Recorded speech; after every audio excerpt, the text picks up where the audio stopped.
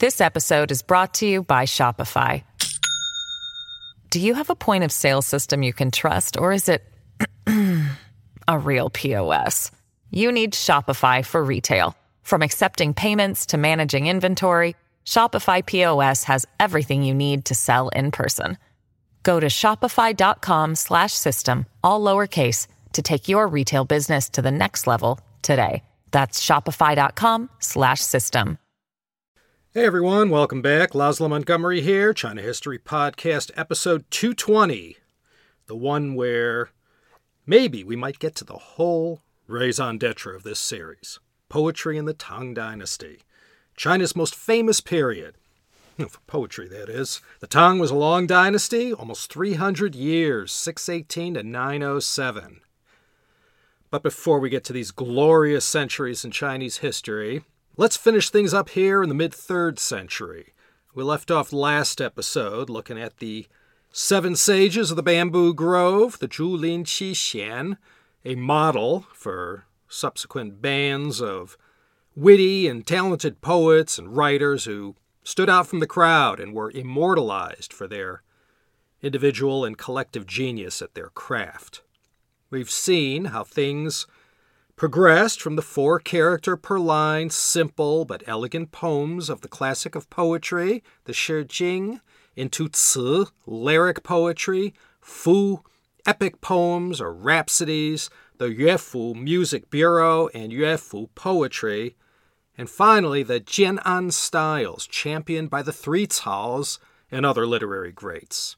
By the final days of the Eastern Han Dynasty, the rules of poetry from Confucius's time were all being souped up because in these more sophisticated times, more sophisticated poetry needed to be composed. Starting in 265 and ending in 618 was a period in Chinese history called the Six Dynasties. These 6 are basically the Jin that commenced following the Three Kingdoms period, plus the Nanbei Chao, northern and southern dynasties. I myself like to distinguish between the Jin and northern and southern dynasties period, but sometimes they're both lumped together into the 6 dynasties. Throughout the 6 dynasties era, the 3 strands of poetry, painting, and calligraphy all continued to twist around each other. Though you had 3 different things going on with painting, poetry, and calligraphy, early Chinese masters had begun to combine them into one, these most important of all skills in elite society.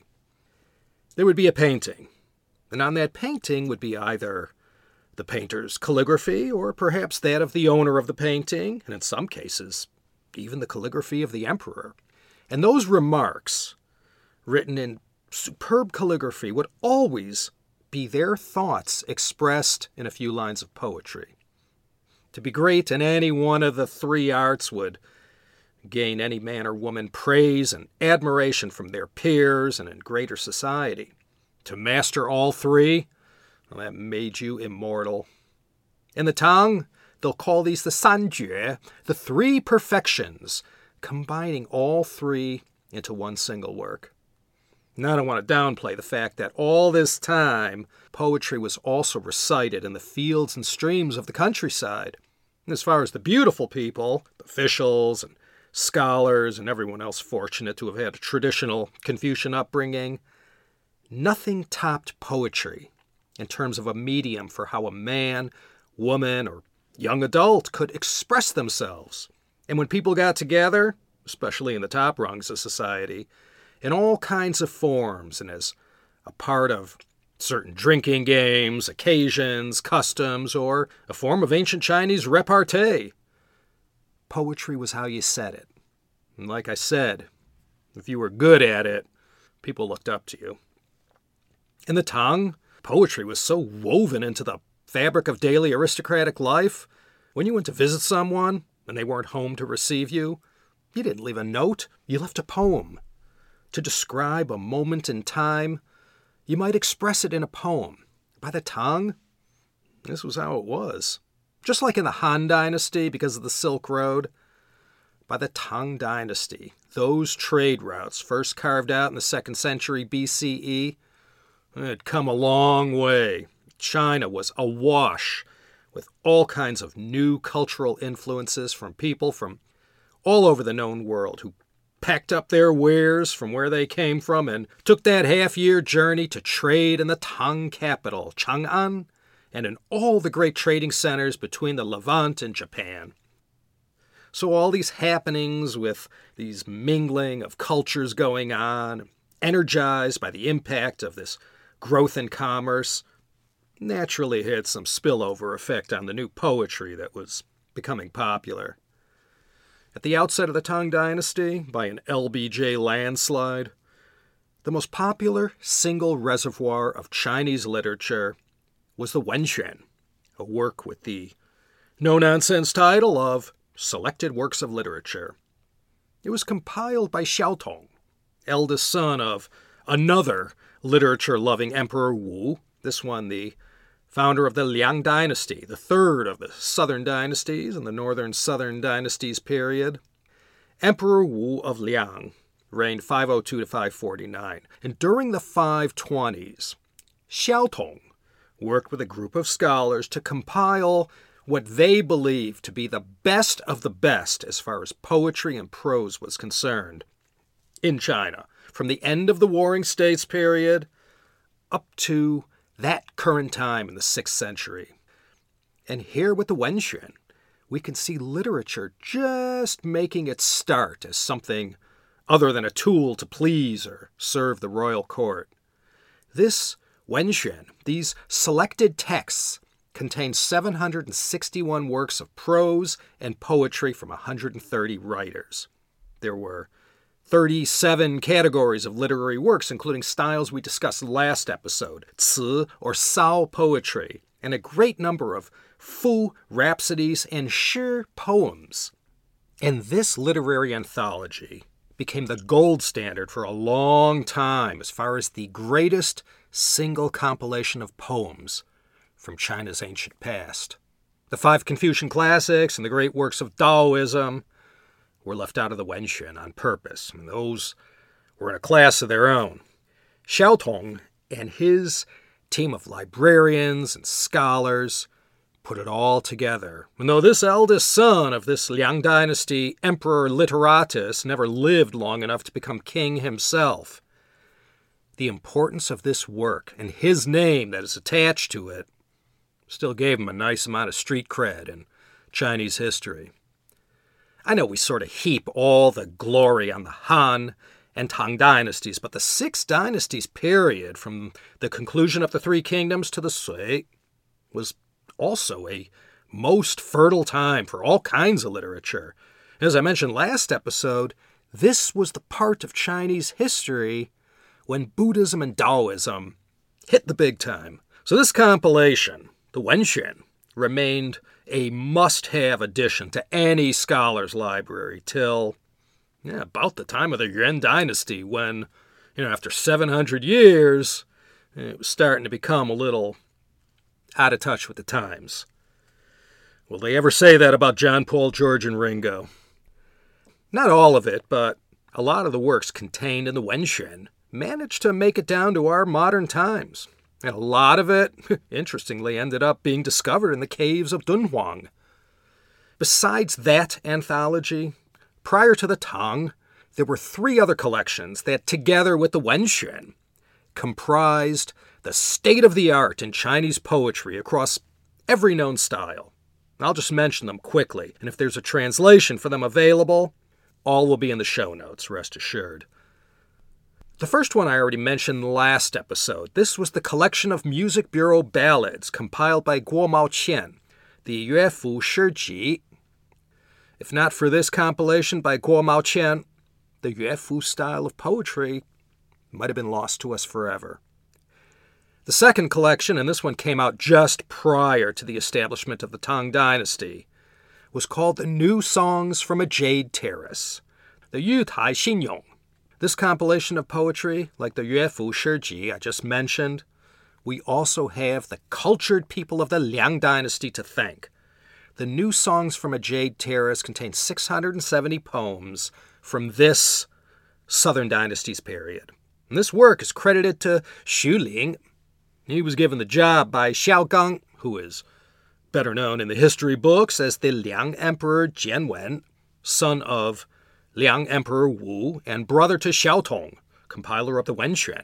Xiao Tong was the elder brother and crown prince, but he died before his time, and it was Xiao Gang who became emperor in 549. This father and two sons trio rivaled the three Caos in their contribution to Chinese poetry and literature. One brother compiled the Wenxuan, and the other one oversaw the Yu Tai Xinyong, these new songs from a jade terrace. And together with their father, the Liang Emperor Wu, they were the greatest benefactors in the compilation and preservation of Chinese poetry during the Six Dynasties period that preceded the Tang. The third compilation I wanted to mention contained the largest collection of all of Chinese poetry up to the Sui Dynasty, late 6th century. And this collection, compiled in modern times in fact, is called the Xian Qin Han Wei Jin Nanbei Chao Shi, and is conveniently arranged chronologically, and each poet was given a short bio and valuable commentaries on their poems. Qin Han Wei Jin Nanbei Chao are just the names of the dynasties and periods from 221 BCE to 589 CE. It's as much a reference book as it is a compilation of poems. This is probably the most exhaustive work of its kind for that pre-Sui Dynasty period. Thankfully, between these three works and others that also survive in fragments and as parts of lesser-known compilations, we have a rock-solid repository of pre-Tang Chinese poetry that offered some imagery of those times and lets us peek into the minds of the people who lived in that period from over a millennium ago. One last thing. The amount of poetry that got written in ancient times far, far surpassed what we in our day managed to receive. I've said it before, much more was lost than what we got to enjoy today. But for a poem to get inclusion into any of these anthologies or collections that were commissioned by royalty, they had to be good. To make it into these works, there would always be a team of committed scholars picking every character of every line of the poems apart and determining if the composition they read was worthy of immortality and whatever they were commissioned to edit and compile. So what we get to read today truly is the best you can get. And last point, without all these compilations that I've mentioned, going back to Wang Yi and the Chu Ci Zhang Ju, the quantity of poems received in our day would be even much less. The first ones to put the Tang Dynasty poets on the highest possible pedestal were the people of the Song. It was in the Song Dynasty, roughly 960 to 1279, that the greatest Tang poets were lionized for their achievements in taking this most Chinese of cultural treasures to its highest possible form. And pretty much ever since, Tang Dynasty poets have always stood slightly off on their own as the greatest Chinese poets of all time. And the greatest time for poetry in this greatest of dynasties was the High Tang, the Sheng Tang. It took a while to get there, so we'll begin with the early Tang first, the Chu Tang. The early Tang was roughly 618 to 713, Gaozu to just before Xuanzong. This was the period of Wu Zetian, so you know Buddhism has already permeated every corner of the Tang Empire. Four superstars who best represented the collective achievements of the time that preceded the High Tang were the Chu Tang Sijie, the four paragons or four eminences of the early Tang or Chu Tang. These were Luo Bin Wang, Lu Zhaolin, Wang Bo, and Yang Jiong. They came right at the beginning of the dynasty, mid-7th century, and kicked off what would be called China's greatest centuries for classical poetry. History remembers the four paragons of the early Tang as the earliest group of Tang poets who began to break with the past styles and begin something more fresh and current. At the outset of the Tang, this early Tang period, the Wu Yan Liu Shi had become the style that everyone began to compose. Wu Yan, it just means 5 characters. A Liu Shi was this relatively new, hip poetry that really gathered momentum during the early Tang. A lot of the great stuff that followed in the High Tang came from these Wu Yan Liu Shi, these 5 characters per line, 8 lines, regulated verse. There were 5 characters per line, and then this got pushed out to 7. And the 7 character per line poem was called a Qi Liu poem, versus the 5 character per line Wu Liu style. Qi means 7, Wu means 5. No matter 5 or 7 characters per line, these Liu Shi style poems all had the same rhyming pattern, always on the even lines, and whatever the rhyme was, it stayed constant throughout the poem. This episode is brought to you by Shopify. Do you have a point of sale system you can trust, or is it a real POS? You need Shopify for retail. From accepting payments to managing inventory, Shopify POS has everything you need to sell in person. Go to shopify.com/system, all lowercase, to take your retail business to the next level today. That's shopify.com/system. The evolution of this shi style of poetry, I guess you can go back to the gu shi style with its Confucian overtones, 4 to 7 characters per line. And this led to the jinti shi. Jinti just means modern form or modern style, and shi means poem. It's the opposite of gu ti shi. Gu means old or ancient. In fact, the Chinese character shi, in the end, became the Chinese character that ended up being sort of an umbrella character for all forms of poetry. If you said you like Chinese poetry, you would say you like Chinese shi.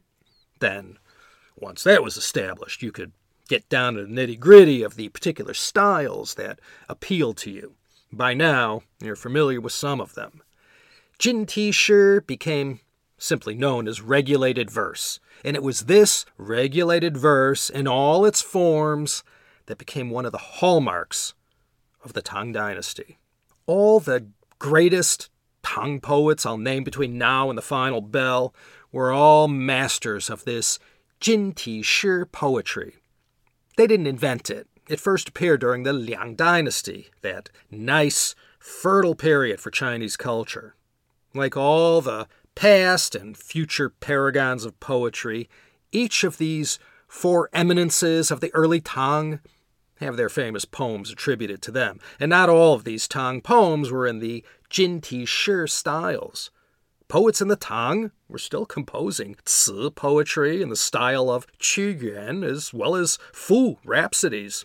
That stuff didn't go out of style and still had centuries of staying power left in them. As far as the one name that more than any other deserves a mention with respect to ushering in this new Jinti shi regulated verse, there was one.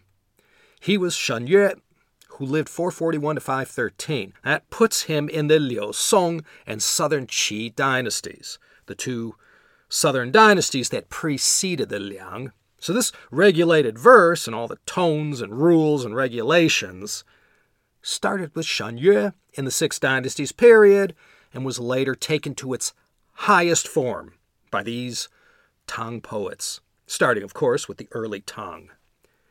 The tail end of the early Tang period, the time of Wu Zetian, there was already no shortage of renowned poets. During Empress Wu's time at the top, the definitive anthology of this period was compiled, and this one by a poet named Cui Rong. And the name of this work that stands alongside so many other imperially sanctioned compilations was called The Collection of Precious Glories, the Zhu Ying Ji. This anthology of poems contained the works of Cui Rong, Li Jiao, and Zhang Yue. Those 3 names in particular rose to the fore in this late, early Tang period of Chinese classical poetry. What's most interesting about this collection was that, well, this was one of those that had been heralded throughout the centuries, so its existence was known. But sadly, no copies existed. That is, not until the discoveries in the Mokao Caves in Dunhuang in 1907 by Aurel Stein. In all, about 55 poems from this legendary collection were recovered from the caves, about 20% of the work. You see, this is how Chinese history keeps happening. Remember the oracle bones that only got discovered at the start of the 20th century? Up until then, the Shang dynasty was still a myth. Discoveries are being made every day in China that reveals a little bit more about the ancient past. Some of it we read or hear about in journals and in the press, but most of the discoveries, the incremental gains, it doesn't make the news. But this discovery of fragments from the collection of precious glories added to the understanding about those years from 690 to 705 when Wu Zetian carved out a place in history as the only woman to rule China as empress in her own name.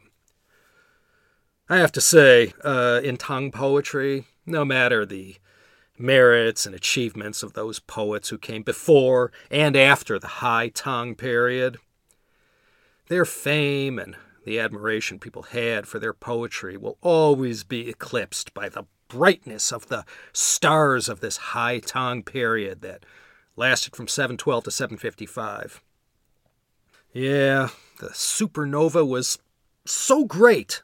It didn't take more than just the few top names of this period to drown out so much of the greatness of 1,000 others.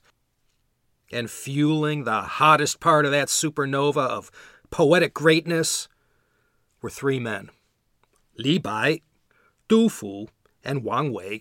We'll look at the lives of all three and read a few of their poems. What's most convenient and interesting is that all three were contemporary with each other. Li Bai and Du Fu even met each other and kept up quite a vigorous correspondence.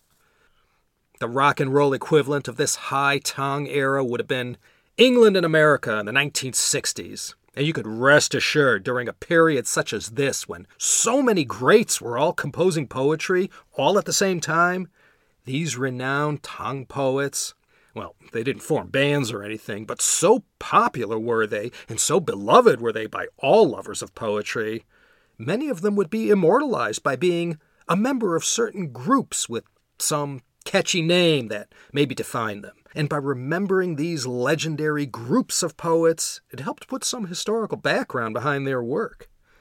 The High Tang kicked off with the Four Gentlemen of Wuzhong, the Wuzhong Si Shi. These four all came from Jiangsu and Zhejiang, two provinces in China that decade after decade and century after century would time and again keep delivering some of the greatest literary figures in China's long history. There were so many compilations of Tang poetry, but two stood out above all the rest, and neither of them came out in the Tang, nor the Song, nor the Yuan or Ming. The two definitive works that are considered the ultimate compilations of poetry from the Tang dynasty came out in the Qing. And how a Tang poet managed to gain immortality as one of the greatest poets to come out of the dynasty, most celebrated for its poetry, was by inclusion in the Tang Shi Sanbai Shou, known in English as the 300 Tang poems. The other was a Quan Tang Shi, the complete book of Tang poetry. This Quan Tang Shi, this complete book of Tang poetry, this work preceded the 300 Tang poems and had as its sponsor no less an emperor than Kangxi himself, who called for all known Tang poems in his day, early Qing dynasty, late 17th, early 18th century, to be compiled into one single comprehensive work.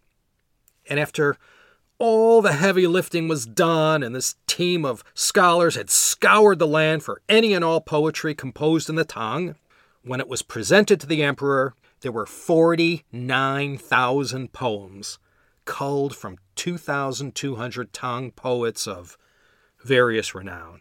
And as I said, when it was all done, and the Kangxi Emperor in 1705 gave it his stamp of approval, well, it was quite impressive. If you read 2 a day from this collection, it would take you 67 years to plow through it. Then later on, in the time of the Kangxi Emperor's grandson, Qianlong, in 1763, he called for a kind of short list, or, box set of platinum hits, if you will, of the 300 most important poems from the 49,000 found in the complete book of Tang poetry. Of course, the big 3, Li Bai, Du Fu, and Wang Wei, are well represented in both works, but those who made it into the Tang Shi San Bai Shou, the 300 Tang poems, they were in a very elite group.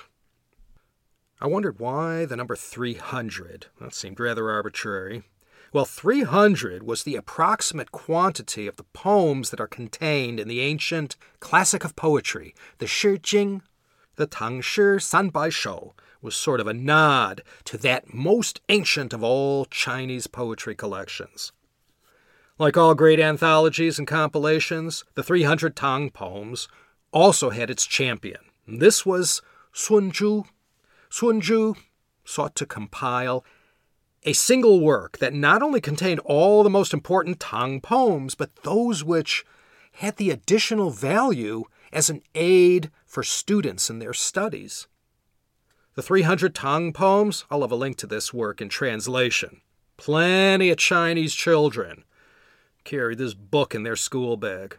I doubt it's much use today, but back in the day, Qing and Republican period, it was like Dick and Jane. It was a schoolhouse staple. My dear listener Savio, up in the great nation of Canada, can attest to this. He told me back in the 70s, in Hong Kong, they had to memorize selected poems from the 300 poems. And the penalties for not being able to regurgitate them on demand meant a few strokes of the cane. And 40 years later, thanks to a few raps on the palms of his hands, he could still say a few. So, maybe some truth after all to Proverbs 13:14.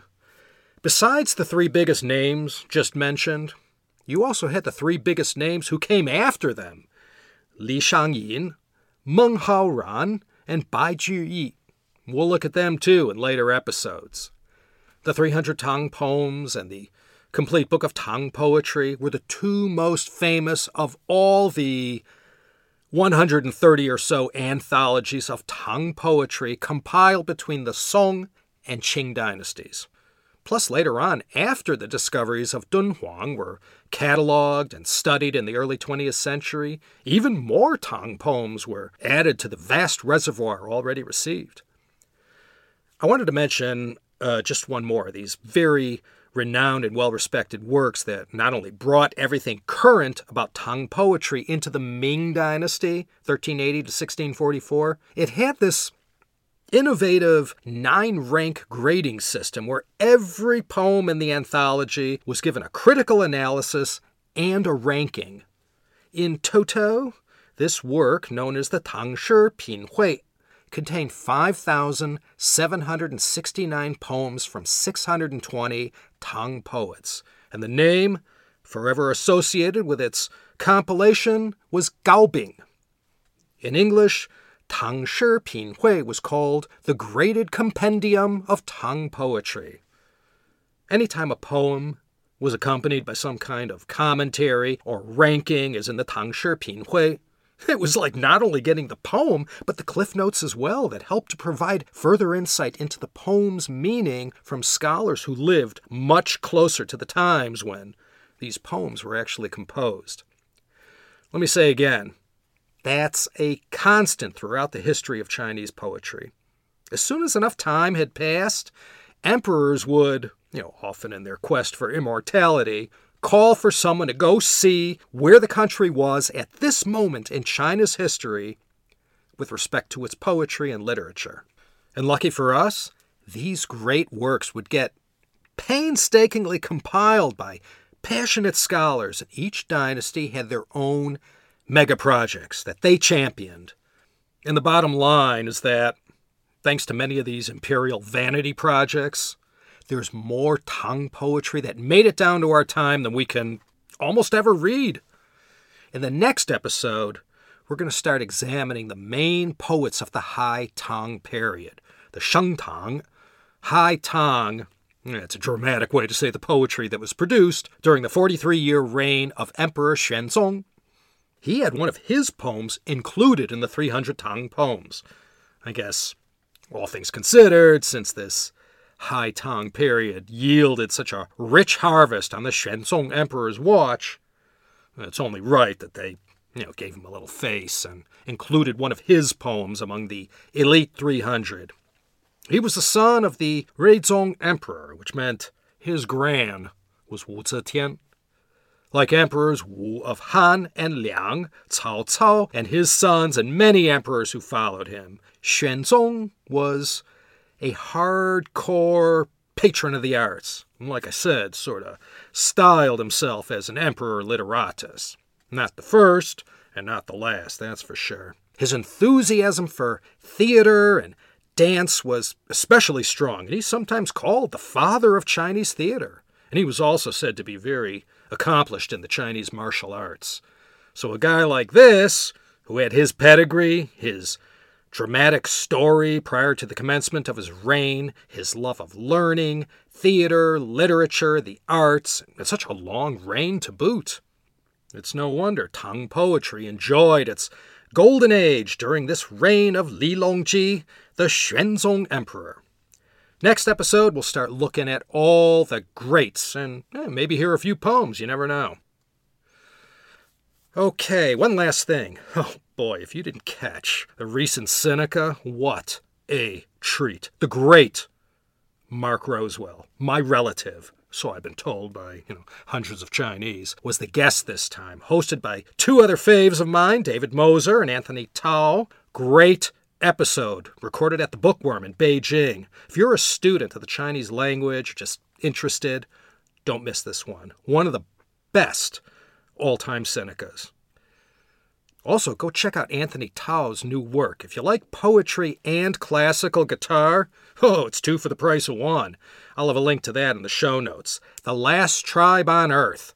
Check it out at poetryxmusic.bandcamp.com. Wow, listen to the whole thing already. 非常值得听. Anthony Tao's poetry and Leon Halton on classical guitar. Okay, for now, let's put the bookmark in. Laszlo Montgomery signing off from Los Angeles, Southern California, beseeching you, as I always do, to come back next time for another exciting episode of the China History Podcast.